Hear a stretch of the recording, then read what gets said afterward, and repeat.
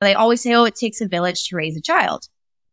And this quote actually fought against that and said, it doesn't take a village to raise a child. It takes a village to support a mother. Yeah. And I was like, that is 100% true, because I'm not asking you to raise my kid. Yeah. I'm asking you to support me in raising my child and taking care of my family. And that sat with me so well when I saw that. I was like, I wish that was what people said more. Mama! Let's reimagine mom life together. Mama Has Goals is your hub for relatable support and helpful resources that help you fuel yourself alongside motherhood.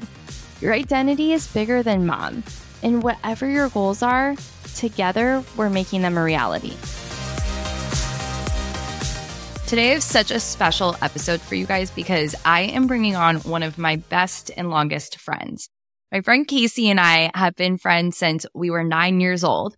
We continued to stay friends until I moved for high school, and we stayed connected. Social media wasn't as prevalent. Phones weren't as prevalent. And when you're a high schooler and I moved across country, you can only stay so connected. But I ended up back in our same town when I married my husband, and we've been inseparable since.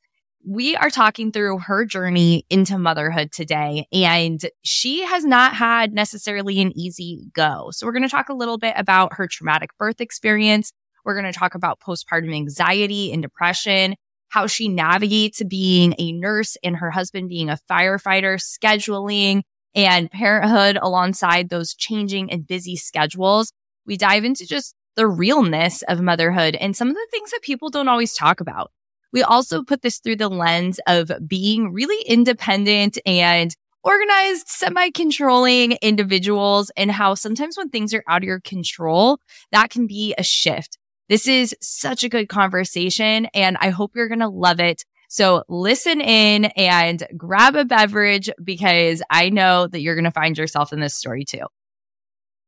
All right. I'm super excited. This is a really fun episode for multiple reasons. One, this is like my childhood best friend that I've been friends with, since we're probably like 9 years old. Yeah. And we're recording in person. Yeah. And it's the first in-person interview I've ever done. So super exciting while we are navigating nap time. So Casey, welcome to the show. Other than being just like my best friend, an amazing person, all of that, I want to talk about your journey to motherhood. Yeah.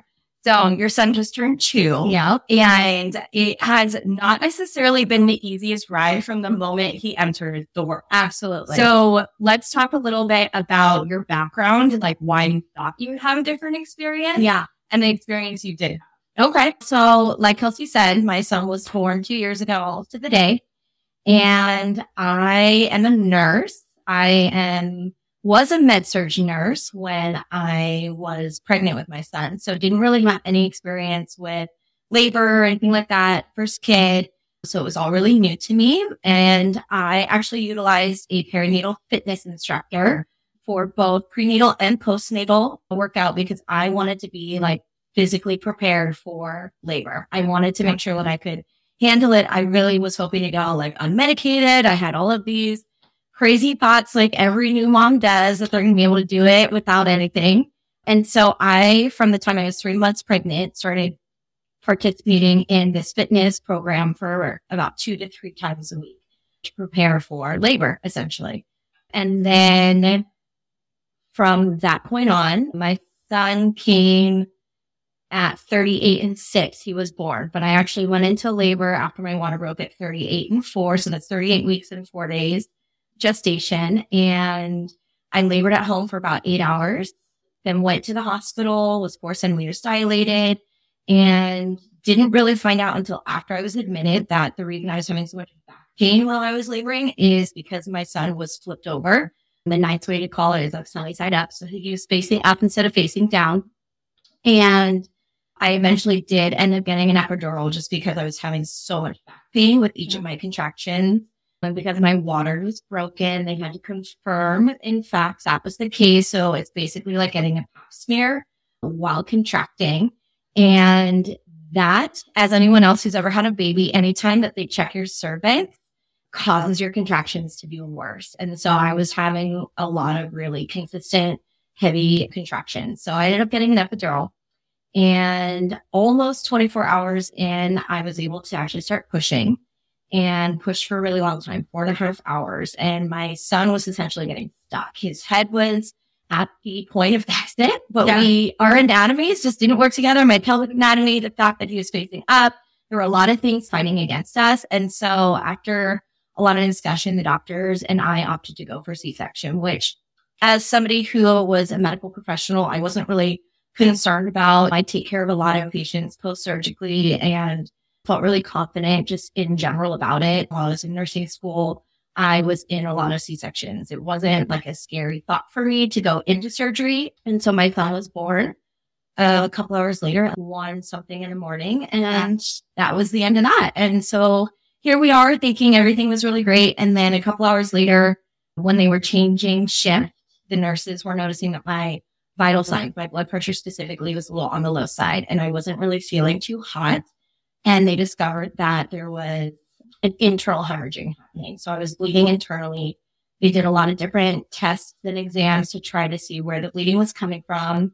I was getting blood transfusions almost around the clock because just with continuous lab work, my blood was not recirculating. It wasn't regrowing. And so I went into surgery almost exactly 24 hours after my son was born.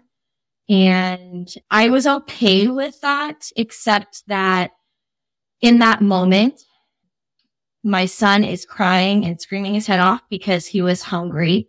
And I have anesthesia doctors and surgical doctors at my bedside along with nurses giving me rapid blood transfusions, telling me what it is that's going to be happening, going through all the risks of now going under general anesthesia, no longer using an epidural.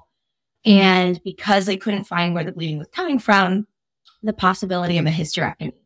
And so that just created a flood of emotion between all of those things. And of course, I got very emotional at that moment in time and had never really been scared from surgery before. I went into surgery just 24 hours earlier, but definitely had this nerve of, am I going to come out of this? Was this the last time that I'm saying goodbye to my husband and my son? What's going to happen? Also, is this a possibility that this is going to be my one and only child? Like, there were so many things going through my head, and I just had to focus on like getting through it and being okay with what was happening, trusting the doctors, trusting the medical staff, which I did. I had no question whatsoever about how they were handling it. I felt very comfortable with the medical staff, and here I am.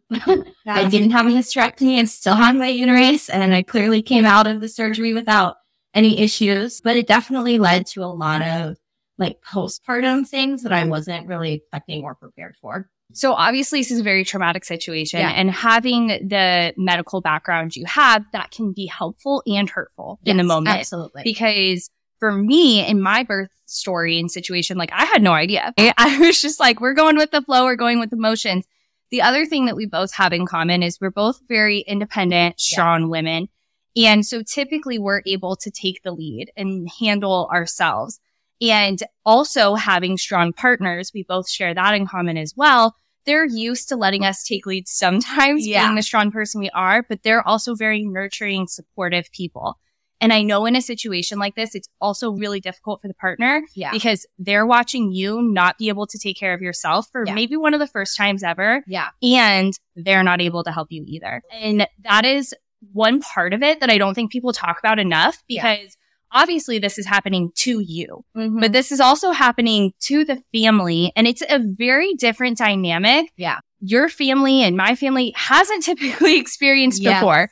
And all of a sudden, no one's in control. And you're just trying to figure out how to stay alive and how to make it through what's supposed to be a really beautiful moment, right? Your son just comes into the world. You're now a mom, but you have all these other things questioned.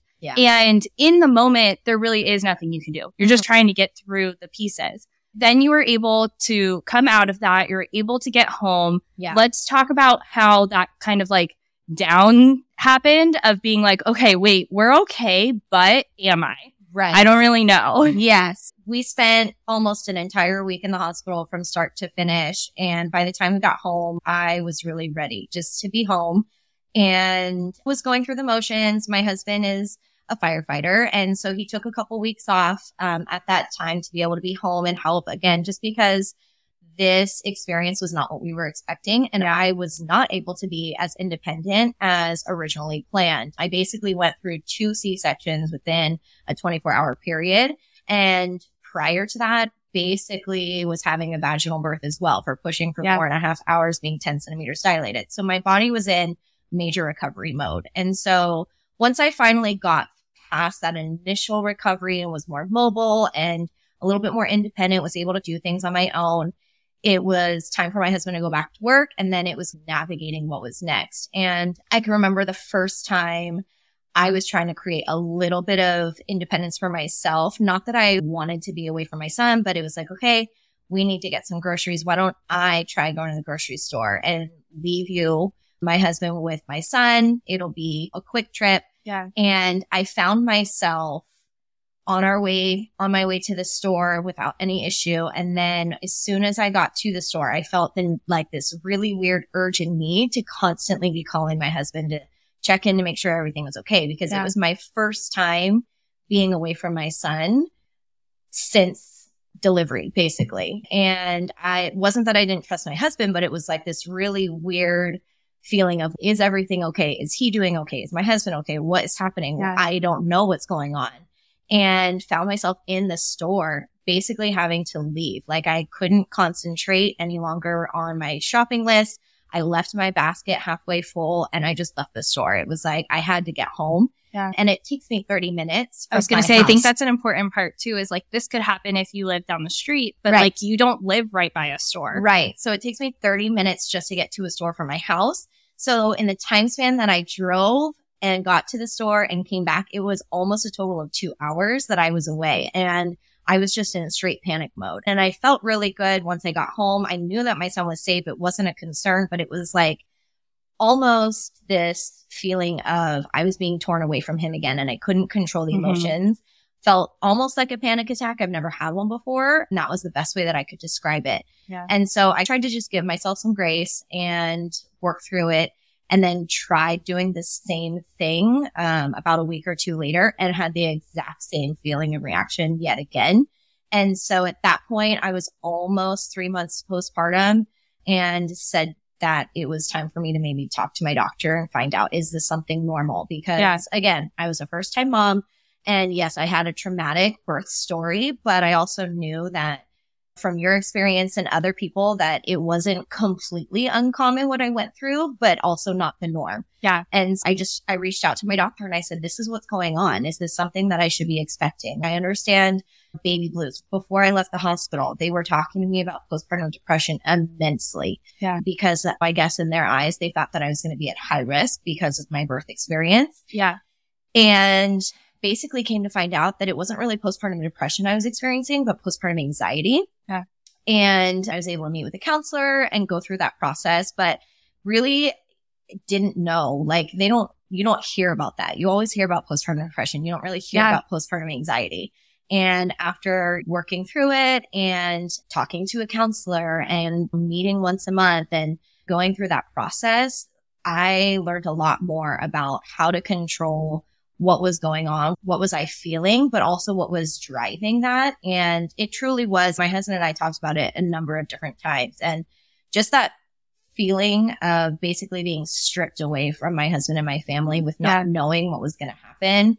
Like any time that I had to leave, anytime I felt out of control of the situation, my anxiety, my nerves just shot right up. Like it was just this immediate sense of panic of I don't have control over this situation anymore. What do I do? And so returning to work for me was really difficult. It took a long time. I didn't go back to work until about 6 months, and working through that process, it's still ongoing. Even 2 years later, it's gotten a lot better, but I still can recognize moments of that anxiety that starts to build up. And I just go back to some of the tools and things that I learned with meeting with a counselor and things that I've researched on my own. I actually have done a lot of support stuff online, looking and joining different groups, and learning that postpartum anxiety actually affects more mothers than postpartum depression does. Yeah. And that it's unspoken. A lot of moms think that it's a normal thing to have this postpartum anxiety. Yeah. When it's not, it really isn't. No. Yeah. And I think, again, this can happen with anyone, but when you have a way that you become a mom that's a little more traumatic, that can definitely be part of it. But it's also hormonal. Absolutely. Like your hormones are changing so much from the time that you're pregnant to having a baby, if you're nursing, all these different things. Yes. So some things are completely chemical and completely out of the situation. Then the situation gets thrown in that. And you literally just brought a baby into the world. Yeah. I think sometimes once we become moms, we forget about the fact that you like literally are now in charge of a whole nother human. Yes. And your life is completely different. And yes, it's full of so much beauty too, but it is life changing. Yeah. And you're all of a sudden expected to just know how to do it overnight. Yes. And so it can be anxious. I was talking to a new mom recently and she was asking me about postpartum anxiety and my experience. And I always say I'm a pretty anxious person in general, but the difference for me, and I'm not a professional, not a doctor opinion, but my personal opinion is that where you really need to pay attention is when whatever's happening is stopping you from doing something else. Yeah. So you can be fearful and scared. That happens in motherhood, in my opinion. Like you're going to be scared. You're in charge of a little human now. Yes. But when it's stopping you from doing something else and it's debilitating from you having experiences or going to the grocery store, or you're really just living in constant fear, that's definitely when you need to get support. And even if you're not there yet, it doesn't mean to not get support. If you are scared all the time, you should get support and you're not alone. It happens to so many people. Yeah. But I think it's important to also understand we are doing things that are scary. Yeah. We're in charge of a human and they rely on us. And that is scary. Yeah. But there's a difference and you have to know when to get help. And the other thing that you said that I think is really important is advocating for yourself. Yeah. Because there are great resources and you had some that were provided by your doctor and your insurance and things like that, but you also went outside of that. Yeah. And I think that's really important because sometimes people will have an experience where they get in an insurance covered or a doctor recommended room and they're not getting the support that they wish they were. Mm-hmm. So you have to keep searching. You have to keep looking. So was it truly just typing into Google or what were some of the best resources that you found and how did you find them? It's funny. Before I went on maternity leave, one of the moms that I actually was a coworker with, she said to me, she goes, don't want anything bad to happen to you, but take as much time off as you possibly can. Wink, wink. And I was like, what does that mean? And she explained to me a little bit of her experience with postpartum anxiety. So I really didn't know what postpartum anxiety was. And I probably wouldn't have even asked my doctor about it had I not had that little nudge from her.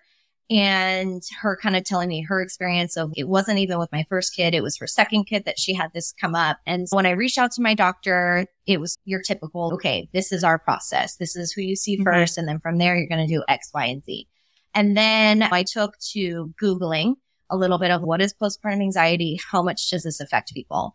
And then from there, was able to see a couple different websites that were focused on not just postpartum anxiety, but postpartum mental health in general.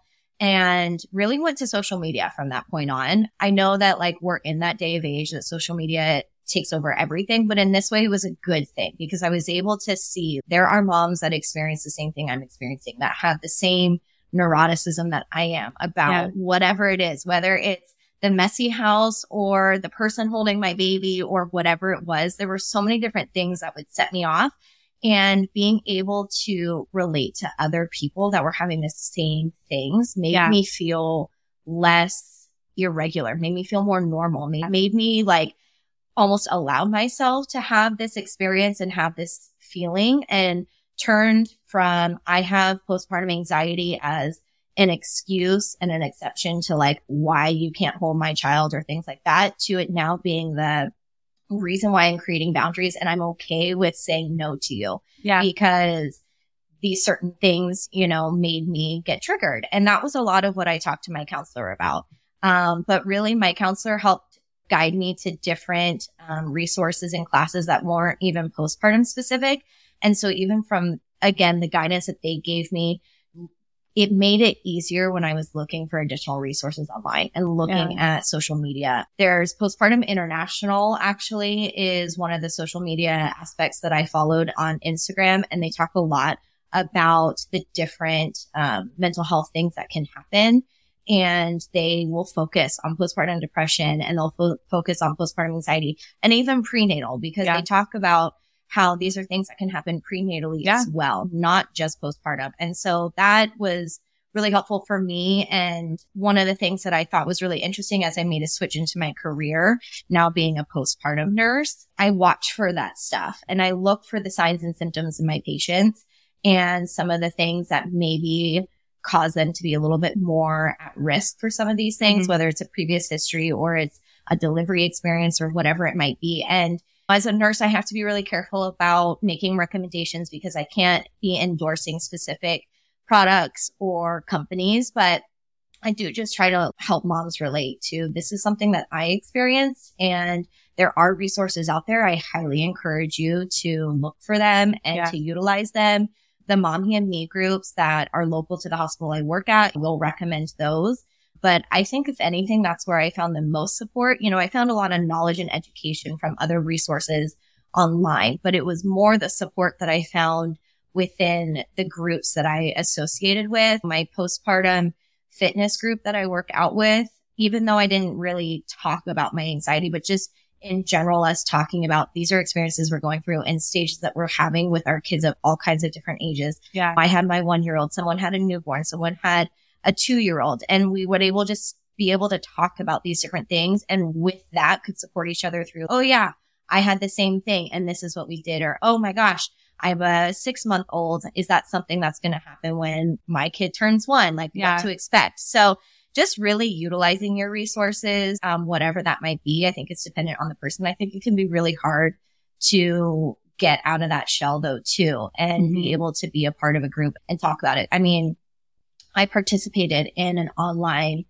support group postnatally with my anxiety, and it was completely anonymous. It was over Zoom, but you couldn't see anybody. Yeah. There were no names. It was just voices. And we were all moms in different stages of our lives and listening to each other talk about what was driving our feelings that moment. And it was all kinds of different stuff. And some of it I may have, judged in that moment. And I had to step back and think like, I can't be judging these mothers on the things that are causing them chaos and expect them to provide me support.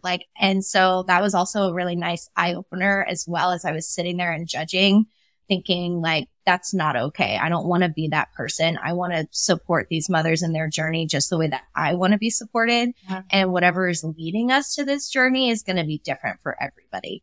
And so that was a really good experience too, but it's hard to say the least. They don't make it easy for you to find resources out there. And I think that's something that our world can do a lot better when it comes to postpartum. I think moms are supported not in the way that they should be. Just to say that we only have one postpartum appointment when you see the doctor multiple times throughout your pregnancy, I think is just a tell sign that we're not supporting our moms enough in that first year. And I think it's actually beyond that first year, but that's when the first year is when you're like, oh, this is the first time I've done it. And this is now I'm getting thrown in. Yes. And you're actually I think we all know this, but we don't actually stop and think about it, is once you become your postpartum forever. It's not like a season that you're in. Like we know that on paper, but we don't talk about it that way. We talk about the season of postpartum. Right. No, you're actually always postpartum once you've had a baby. Yes. And you can have symptoms of depression, anxiety, whatever it is that you may be navigating at any point. It's most common within the first 18 months, but it can happen at any point. And it can happen to our male partners too. Absolutely. It's not just us. So I think that's really, or I should say non-birthing partners. It can happen to non-birthing partners either way. And I don't think there's a lot of conversation about that. We're all here to just like hug and support each other. And I do agree, like resources in general need to be more common. And that's literally what built Mama House Goals, was having a resource platform, because I was in the same boat. I was like, why are there not more resources? I'm just like on Google and Pinterest, and I feel like there's no one I can talk to. Hoping you find something that works for you. Yeah. And for so many different aspects of life. Mine actually started with organization, and then I went backwards and was like, oh wait, I should probably also get help and resources around these other things. The other thing that you talked about was just like the differences between who you could talk to and about what, and then seeing yourself judging others. And I think that's not just about postpartum, but just like a really important note for life is being able to look at yourself in the mirror. Yeah. And what are you giving help to when you're looking to receive help? Yeah. But then also on the flip side of that, you don't have to help or receive help from everyone. Right. And having those professionals or outside support, I think is really important, because what I hear a lot of is people feeling like they can't talk to their current friends and family. Right. And sometimes you just can't because they're not helpful. And sometimes you just need to be able to hear it from someone else. Yeah. And sometimes someone else's story isn't helpful. Yeah. Even if it's relatable. Like, even my story is not that relatable, but has similarities to yours. Right. But it wasn't helpful in that situation. And Right. being able to have like other people to talk to. Yeah. So I think that's just really important, whether it's postpartum or anything else. Like, you really have to go find whoever can help you and go out and keep looking till you find that person. Absolutely. I have a couple of friends that started therapy, and they talk about like the general person that starts therapy has to go through 4 therapists before they can find the one that helps them. Yeah. And I think that needs to be said more, because how many people probably start therapy and they go to the therapist and they're like, you suck. And nothing against the therapist, but it's just not a good fit. Yes. And I think it's like the same thing with dating. Like, how many people marry the first person that they ever went on a date with? So few. Yes. So why do we expect that from anything else in life? Exactly. So I think just keep going, keep working through that. And that really, the next thing I want to talk about is just how you've continued to do that through motherhood. Yeah. For 2 years. Your lifestyle alongside motherhood, like mine is chaos in a totally different way. Yeah. But yours is chaos in a way that I like can't see myself in. Yeah. And I think it's also super relatable to this community. So you're a nurse, your husband's a firefighter. Yes.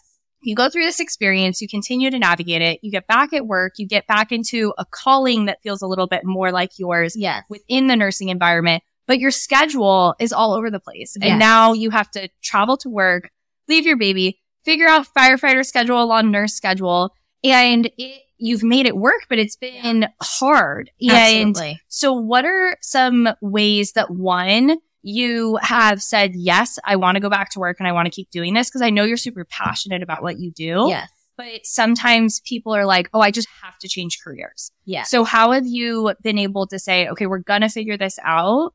And I know we'll talk a little bit about the seasons and some of the other stuff you're pursuing.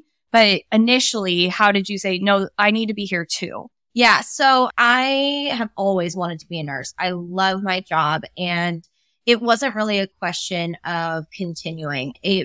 I definitely felt this angst and this kind of pull, obviously, towards my son and now my family of 3, and not wanting to be away from him. But I still wanted to be a nurse. Like, I still wanted to be able to go to that job and help people, even though sometimes they don't always want your help. And that can be really hard and trying in this career. I knew I wanted to make a shift and was really working towards trying to figure out how to make that shift in my focus in nursing.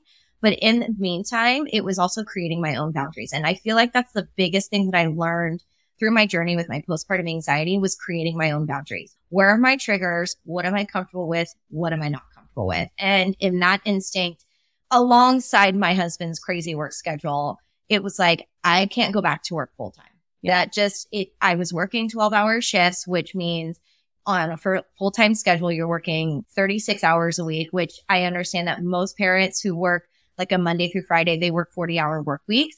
But when I say that my work day is 36 hours, it's 36 hours and then some, because you still have everything you have to do before you go to work, traveling and everything else. And a lot of times in the nursing world, you don't actually get off when your scheduled time is to be off. Things happen and you don't have the ability to control that. A lot of times my 12.5-hour day would turn into a 13.5-hour day. And so by the time I leave my house at 6 a.m. and get home at 8:30 or 9, it's done.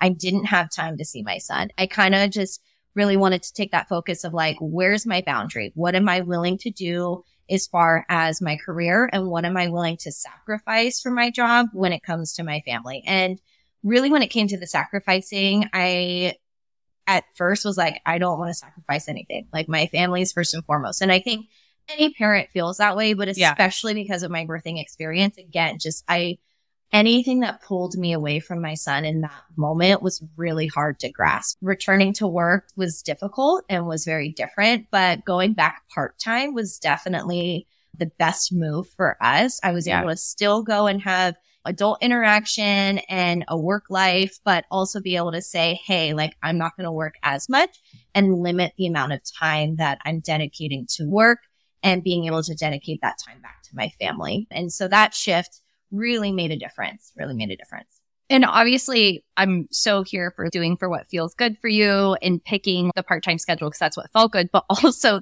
the reality of the logistics. Yes. I remember in that season when we were talking about it is you were like, there's no daycare open at this hour and open this early or this late for the days that I need daycare. Right. I mean, my husband and I were trying to navigate, what are we going to do if I don't have any control over my schedule and we're working the same days? We obviously just can't leave our son home alone. We can't leave our son home alone for an hour and a half until a daycare opens. These things don't happen. And it was a huge navigation issue for us, but of like, okay, we also don't have anybody in our area to nanny, let alone do I trust anybody. In that moment of my life, I couldn't find any trust in somebody to be watching my son, really. And so to have to leave my house at 6:15 to be able to start my job at the time that I needed to with travel and everything else. Same for my husband. It was like, what daycare is open that early? And also what daycare is going to allow us to pick up our kid at 6:30, 7 o'clock at night. Like nowhere was open for 14 hours a day. And I don't blame them. Like who wants to be raising someone's kid for that long? Like they have to have a life too. They have to have their own boundaries. In like cities and metropolitan areas, there might be some of those options, but where we live, there's not. Absolutely. And you've made it work, right? Yeah. So you've figured out how to make it work alongside your husband's schedule as a firefighter. Yeah. But he's made some different decisions to try to make it work too. But the nature of those businesses are you're unplugged while you're at work and you have to be physically present. You have to be there. You can't, I'm going to bring my kid today or, hey, I'm going to come in an hour late. It just doesn't work that way. Right. And as someone that has that flexibility in their job, I admire that so much from you because there is not an option. Yeah. And we talk about the other benefits of I can't ever not respond to emails. So there's other things that happen. But it's so challenging as a parent. It's so challenging to figure out who's going to watch your kid.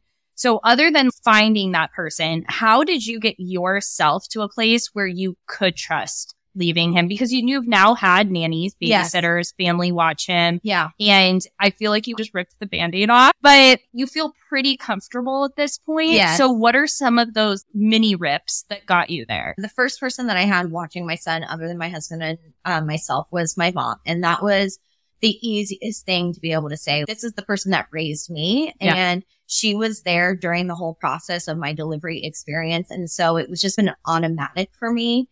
And there's a sense of comfort with my mom also with communicating with her. That's going to differ from anybody else that I communicate with and being able to say, this is what I want. Yeah. And being able to be open about how I was feeling and what my triggers were and those kinds of things. And whether she understood them or not, she accepted what I had to say. Yeah. She didn't question. She didn't judge. It was just okay. Yeah. And that was it. And so that helped a lot being able to have that. And I understand that not everybody does. There's a lot of people who live where they don't have any family at all. And I can't imagine, even though my mom works full time, I can't imagine not having her here to be able to support me through it. I think if that were the case, I probably wouldn't have gone back to work. I think if I didn't have her as my backup resource, I wouldn't have been able to continue doing what I'm doing now. And so that was, like you said, I ripped the Band-Aid off, but it was my mom. It was a little bit of an easier Band-Aid to rip off. And then when it came time to having to put other people into that mix, I actually had an online training at home that I had to do. And I brought a babysitter in for that while I was there. So it was for a very short period of time. It was 4 hours. I was there in the present at home. And that was the first time I really had anybody outside of my family watching my son. And it made it much easier for me to feel comfortable about, okay, even though I'm not there in the immediate vicinity with my son, I'm just behind a closed door in the other room. I can hear everything that's going on. If I need to step away, I can. You know, I had more flexibility in that moment than I would if I was actually at the hospital. And so that made it a lot easier for me to step over that line for myself and say, okay, as I go back to work, I may not have my mom or my mother-in-law. I may not have family that can watch my son. So what am I going to do next? And who am I going to call on to? We have multiple friends, but they all have kids. They all have lives. And as much as they want to help, every time that isn't always going to work in either of our best interests. It just depends on when and who and where and all of that. And so had to step out of that box and see who else can I include in my village. And I actually saw a quote the other day, and now I wish I could remember where I saw it, but they always say, oh, it takes a village to raise a child. And this quote actually fought against that and said, it doesn't take a village to raise a child. It takes a village to support a mother. Yeah. And I was like, that is 100% true, because I'm not asking you to raise my kid. Yeah. I'm asking you to support me in raising my child and taking care of my family. And that sat with me so well when I saw that. I was like, I wish that was what people said more instead of it takes a village to raise a child, because realistically, it's the family that needs the support. It's that home unit. It's the parents that are needing the village, not just the child. Yeah. And so that's definitely what I felt like I've been able to build upon, just really utilizing very close friends, highly recommended people that I've been able to either observe on my own with my child ahead of time, or family and things like that. My son has still never been to a daycare. He's never been to preschool. I mean, he's only 2, so he's never been in that kind of situation. Anytime that he's ever been watched by somebody, it's either been in our home or in their own home. Yeah. And, when the time comes, I'm sure that's going to bring a whole nother slew of emotions. But, I mean, I definitely think that just trying to expose myself and my son to other environments, other people, and entrusting him towards being okay with other people. I think that this society also puts a lot of pressure on our child being safe. And what does that mean? And who are we trusting our child with? And can we trust our child with that person? And that drives a whole nother level of anxiety. And that's not something I think about, but it's more of, are my boundaries and my rules and guidelines being met when I'm asking for somebody to watch my child? Are they adhering to the things that I'm asking? And if they're not, then I don't trust you to continue watching my child. Yeah. If I have a conversation with you and I don't feel comfortable with the response that you gave me, sorry. And that's a boundary that I have found that I have tried to set as after becoming a mother, but also just with my postpartum anxiety. Again, it's something that I learned a lot about, just setting those boundaries and trying to let yourself be okay with the boundaries that you set, because we can set boundaries and say in our head, these are my 2 lines that I want to work within. But then also trying to enforce those boundaries on other people is really hard, because you hurt feelings and you create rifts. But I still struggle to this day being okay with that, and just trying to say I'm okay with this person being mad at me because I created this boundary. It's something I struggle with, but it's something I also try to adhere to, because I think as a mother, it's really important to create those boundaries, but also just as a person to create those boundaries for yourself, and knowing whether it's postpartum anxiety or regular anxiety that you have triggers and you need to find your boundaries to protect yourself from being a person you don't want to be. Yeah. And I know you so well to say you do it in such good delivery, right? There are times where I've heard other people set boundaries and they're not well received. And it's you could have maybe delivered that a little bit differently. And it's still okay to have that boundary, but maybe deliver it a little better. But the reason you can be confident in your boundary if someone doesn't respect it is because you delivered it well and your intention was good. But coming back to just having that confidence, and then you say, okay, I know I did what I was supposed to do. And if that wasn't respected, then this person probably shouldn't be in my life. Yeah. If they're not willing to hear me out or listen. And like you said about your mom originally, they don't have to understand. Yeah. And I actually say that to my kids. Look, you can always ask me why, and you don't have to understand why I'm saying what I'm saying. I want you to hear a reason behind it, but sometimes you're not going to understand. And it's the same thing with someone else. Hey, look, this is my kid and my job is this and this, and you don't have to understand it. I'm doing the best of my ability. One of the things that I also really admire about you is while you're navigating all of this through motherhood, you haven't ever stopped figuring out what you want to do next for you. And I think that's really cool, because 2 things. One, you're going after something else that you want to do in the future. Yeah. But also there's a part of that you can't execute right now. And I think that is what's super cool about it, because sometimes I hear from women, they're I can't do that right now, so I'm not going to get started. Yeah. And I understand why sometimes people do that, but it does make me a little sad, because it's if you got started now, you'd be that much closer when you can get there. So talk a little bit about some of the things you're pursuing and the certificates that you're doing for when you can do something a little bit different, even though you can't jump all in right now. Yeah. So just again, everything has been led from my personal experience, and I've always wanted to work within women and children, babies. That's always been my passion as a nurse, and getting into being a postpartum nurse has just opened that door for me. But even before I started working as a postpartum nurse, I was already developing on that journey for myself and looking at, okay, I had this experience with struggling with lactation. I was breastfeeding my son, and when I returned to work, had major issues with supply and didn't really understand, because I never really got that coaching or education about what it was like to return to work and pumping and the scheduling demand and all of that kind of stuff.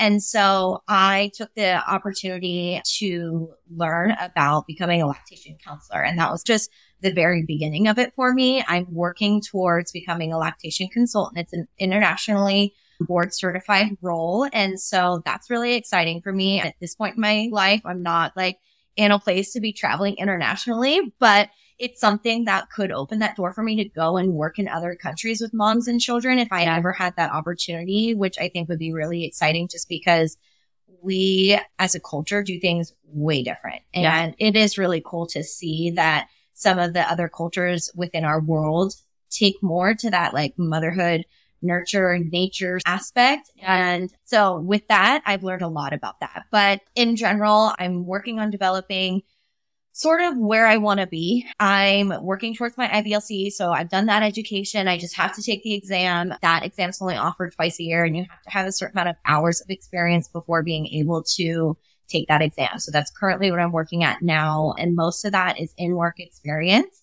But there's so much beyond in-hospital lactation that is where I really want to be helping, because that's where I struggled, was not in the hospital, not initially at home, but when I returned to work and trying to continue on beyond that 6 months. There's a lot of different recommendations out there on breastfeeding, and everyone makes their choice totally fine, no matter what way you go. But I think without the support and education, our moms are sometimes not even able to continue with the jobs that they want. As a whole, at Mama Has Goals, we believe you should do whatever you want to do, but when you decide what you want to do, we want to support you just whatever you can do. And I did breastfeed both my kids. I don't always disclose that, but I say it's one of the most challenging things that I experienced in motherhood. And I don't think people talk enough about it, even if it comes naturally at first. Right. That's just the one section of it. Right. And then the continuing is actually what I hear from most parents, where it's harder. Yeah. And I think the only conversations that I really heard were about when your milk comes in, the first couple days, weeks, and months. And it's like, no, when you go back to work, when the child's now eating food again, or if they're sleeping, or once they're like super hungry and things are just changing, or your lifestyle is different because you actually can do things with your baby now. So you're trying to balance all of that.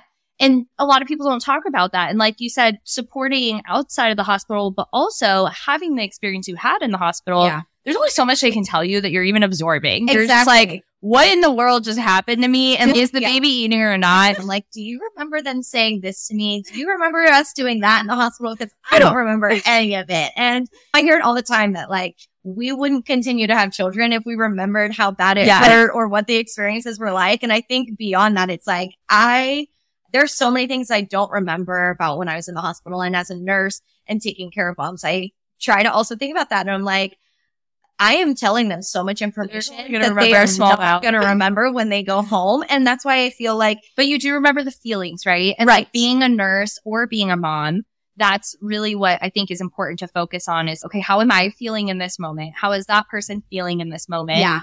And especially when maybe emotions or circumstances are high, how do we like bring that back together? Right. Yeah. And I can imagine as a nurse, that's like a huge part of your job. But I think as an individual, bring it back to us, I think that's where it can get really important is like really everything we've talked about, whether it's the hospital or like navigating work schedules and daycare or pursuing something else alongside of it is coming back to, okay, how am I feeling in this situation? And then what can I do about it? Because while as much as I do want to tell you, you can just sit and cry and hug yourself, eventually we have to get back up. So like having the ability to get back up and move forward. And so you doing all these different certificates alongside how you can use that actually in your job. It does align with what you do for a living. Yeah. But even if it didn't, you could be doing something completely on the side where you're doing certificates to go pursue at a later date. and continuing to stay excited about like where you could go. Yeah. And it doesn't mean you don't like your job. That's the other thing that I think is really important is you don't have to not like where you're at to say, I want to pursue something else also, or instead of in a little bit. Yeah. Cause I would love to be able to still do what I do, but maybe in a less formal capacity to not necessarily have a hospital tell me what my schedule is or be on the demands of these specific hours. To have more flexibility. I think maybe not for every mom, but for most moms, it's probably a dream to be able to say that, to be able to say, guess what? I'm going to take these 2 hours and not be working. And instead I'm going to work 2 hours when my kid goes to bed. I don't have that. And I would love that to be able to focus a little bit more where my time lies. But like you said, that also isn't always sunshine and rainbows either, because you have emails coming in 24 hours a day and you have to respond to them. You can't just turn off. But there are a lot of different resources that I follow, again, on social media, who have taken that same track that I'm trying to eventually maybe get to. And I've reached out to them and said, like, how did you get to where you are now? How much time experience did you have before you felt confident to be able to do this on your own without the support of a hospital? Specifically because I'm looking to be lactation amongst a couple other things. Ultimately, my end goal and a dream would be able to be to support moms prenatally and postnatally, whether it's first year postpartum, 5 years postpartum. And I don't want it to just be mom. I want it to be mom and baby. I want to be able to support during lactation and introduction of foods and nutrition during pregnancy and just an overall basis, because I had that fitness and health aspect beforehand and it didn't help in the sense that my delivery didn't go as planned. My fitness instructor did an amazing job in helping prepare me for what would have been a very typical delivery. And because of my experience, we then redeveloped what my postpartum fitness was going to look like. And that's what I loved, that she was able to take, okay, this is what ended up happening. Now let's redirect what your postpartum recovery is going to look like. And she, I feel like, was an inspiration to me in the aspect of what happens prenatal can very much, and in delivery, develop what happens postnatal, and how can we support throughout the entire journey? Because it's not just an X, Y, and Z, the first 9-10 months, the first year, and you're done. It goes so much more beyond that. And having multiple kids, you can be in a postpartum and prenatal life at the same time, like you said, because postpartum happens for the rest of your life, but then people continue to have babies, and then guess what? Now you're postpartum and prenatal at the same time. So I just think that there's so many ways that we can still continue to do things that we love, but choose to structure it differently. And that is hopefully my goal. What you did, I mean, you chose to say, I don't have the resources that I want. I'm going to structure this. I'm going to create a lifestyle for myself when it comes to working. That is something that I'm passionate about. Not that you weren't passionate about what you were doing before, but this created something that you could take what was happening in your life and your experiences right then and there and say, this is where my passion is right now. And build and develop and grow on it and create the schedule that you wanted and the flexibility that you wanted, all while still having an income and flexibility and things like that, resources. And I just think that being able to develop on something that I've already experienced personally in my life, but also work experience, is a blessing that I have that not everybody does. But I think it's not because I'm unhappy in what I'm doing, like you said, but just that I'm looking for something different. When we have such a long span of life, right? And like you said, when I looked to pursue something else, it wasn't because I wasn't passionate about what I was doing, but I didn't feel unfulfilled in the moment until I realized what else there was. And that's what I want to encourage people to do too. And what is so great to watch you do it is, until you challenge yourself to find better and more, you're settling. Absolutely. And you don't actually know like what you would be more excited about. And social media is good and bad, but you've brought it up a couple times, and it's been a huge part of my journey and my story too, is when you search for good things on social media and you search for people to help you and support you in stories, there's actually a ton of good out there.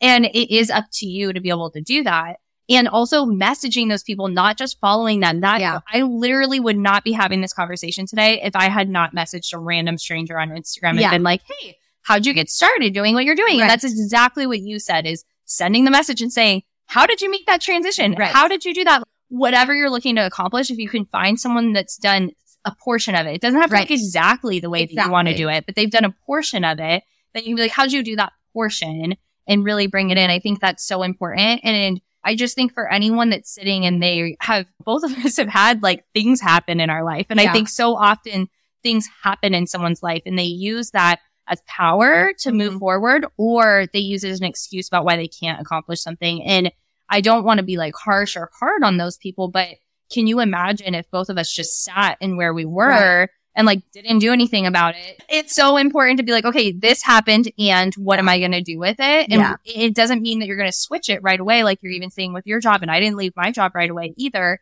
Give yourself a runway to figure out what you do want to do. Cause you might go try something and be like, I actually don't want to do that. I'm going to go back. But giving yourself the timeline of just exploring and being curious. And what a good blessing for our children to see us doing that. Because that's what we want them to do, right? Yeah. So I just think that's so important. And I think you do such a good job about it and navigating all the crazy things in life. So let's just wrap this up with just some final routines and check boxes that you do hit alongside this crazy life. Yeah. Because you don't have a consistent schedule ever. Right. Your husband does not have a consistent schedule ever, but you guys just bought a camper to go camping together. You do some really cool things to be able to figure out, okay, how are we going to be able to love our life alongside the chaos of this season? Yeah. And you also do a good job like taking care of yourself, connecting with your family and your friends, obviously. So how are some of the ways you like make all that happen? I think just grounding myself and grounding our family is like one of the biggest things that I try to focus on in every week or every month, depending on the week, the life that we're having in that moment. Like, what are we seeing going on? We just celebrated my son's birthday. We've had a lot of chaos lately just because we've been so busy. And regrouping is like the number one thing. And prior to it being fall and winter, like my son was taking swim lessons for 6 months and it was on the same day at the same time. And that was an opportunity to say, okay, like I'm going to be going to the swim lesson every week with him. And if my husband can join us, like we're going to do that. And that's something that's going to help just ground us and regroup us. And we try to pick one day if we're lucky enough to be off together in that week to say, okay, we are going to focus on our family of 3, whether it's just hanging out at home and playing games, watching movies, reading books, that's fine. Or if it's going to the zoo, just finding something to regroup and reground, finding time to focus in with family and friends, saying, okay, let's have a Sunday dinner with our friends this week. Let's do a Sunday dinner with our family next week. Like just really trying to find an opportunity. I feel like there are so many opportunities for us to make excuses as to why we can't regroup and refocus and be able to say, we're just going to live right now like roommates raising the same kid. Like that's so easy to say and fall into. But I think because both of us are really focused on also making sure that like us as parents and us as husband and wife continue to grow and develop and not fall into that pattern, that we do regroup. We try to pick, okay, these are the months that we are able to take vacation time together. Again, whether it's somewhere really close or really far, what kind of travel is it going to look like? Are we involving other people? Just really refocusing, regrouping, and finding an opportunity to say, let's slow down. Let's step away from your crazy work schedule, my crazy work schedule. Let's focus on our child, because ultimately at this point, he is like the heart of our family. Not that if it wasn't for him, my husband and I wouldn't be able to still do those things. But now the focus has obviously shifted. We're parents. We have a child. So things are much more focused on him. And so it's, let's take this opportunity now and say, what are we going to do with him? What are we going to do to make this day fun and exciting for him and for ourselves as a family? We just had Halloween. We went to the pumpkin patch. It was like 3 times that we went, but that's okay. It was different every time, but it was an opportunity for us to regroup and refocus and just be able to have some fun. That wasn't always like schedule list, because often that is what it is. And it's so easy to fall into the habit of those stressors and those things that are your checklists that are constant, but taking that time to slow down is definitely absolutely key. And I hear keeping it simple. Like it can be something at home. It could be a movie together, or it could be going somewhere and doing something, but keeping it tangible so that it actually does happen. Because if you overcomplicate it, then you're gonna be like, yeah, we can't go on that weekend getaway and pay for a room at Great Wolf Lodge and all these things that, sure, on paper that is great and that could happen occasionally. But if that's your go-to every time you're together, then you're probably not setting yourself up for success. Because things cost money, things cost energy. When you have now a 2-year-old, it's all about nap times and sleep schedules and when are we going to have time for just us and when are we going to have time for him? And is he going to be fussy and things like that? Yeah, just taking that season that you're in and being able to decide, like, where are we going to prioritize regrouping and refocusing, keeping it simple and not always making it this extravagant, expensive, time-sucking, energy-sucking activity. Every now and again, sure, that can be really fun, but you also have to think about what cost is that coming and regrouping. And almost sometimes those cause an additional regrouping of now that we've exhausted our expenses and our energy. Now what do we need to do to regroup and reset for the week? Yeah. This was such a good conversation. Obviously I could talk to you forever. That's why we've been friends for years, but I'm going to let you go. If you were to share what you're most excited about, a goal that you're working on currently, we talked about a couple of them, but what would be like the main thing that you're like, this is what's lighting me up right now? I would say, honestly, just continuing on in my journey towards developing a way that I can stay passionate in my career, but also be able to focus more of my time at home. My goal is just to continue on with these certifications and to not sacrifice too much on either end and spending lots of time with my family. That's always a number one goal. Yeah. Well, thanks so much, Casey. Love having you here. Your story, and what you have to offer this world fills me up. I want to meet you. Join me on Instagram at This Is Kelsey Smith, and let's create a ripple effect for mamas with goals. Together is better.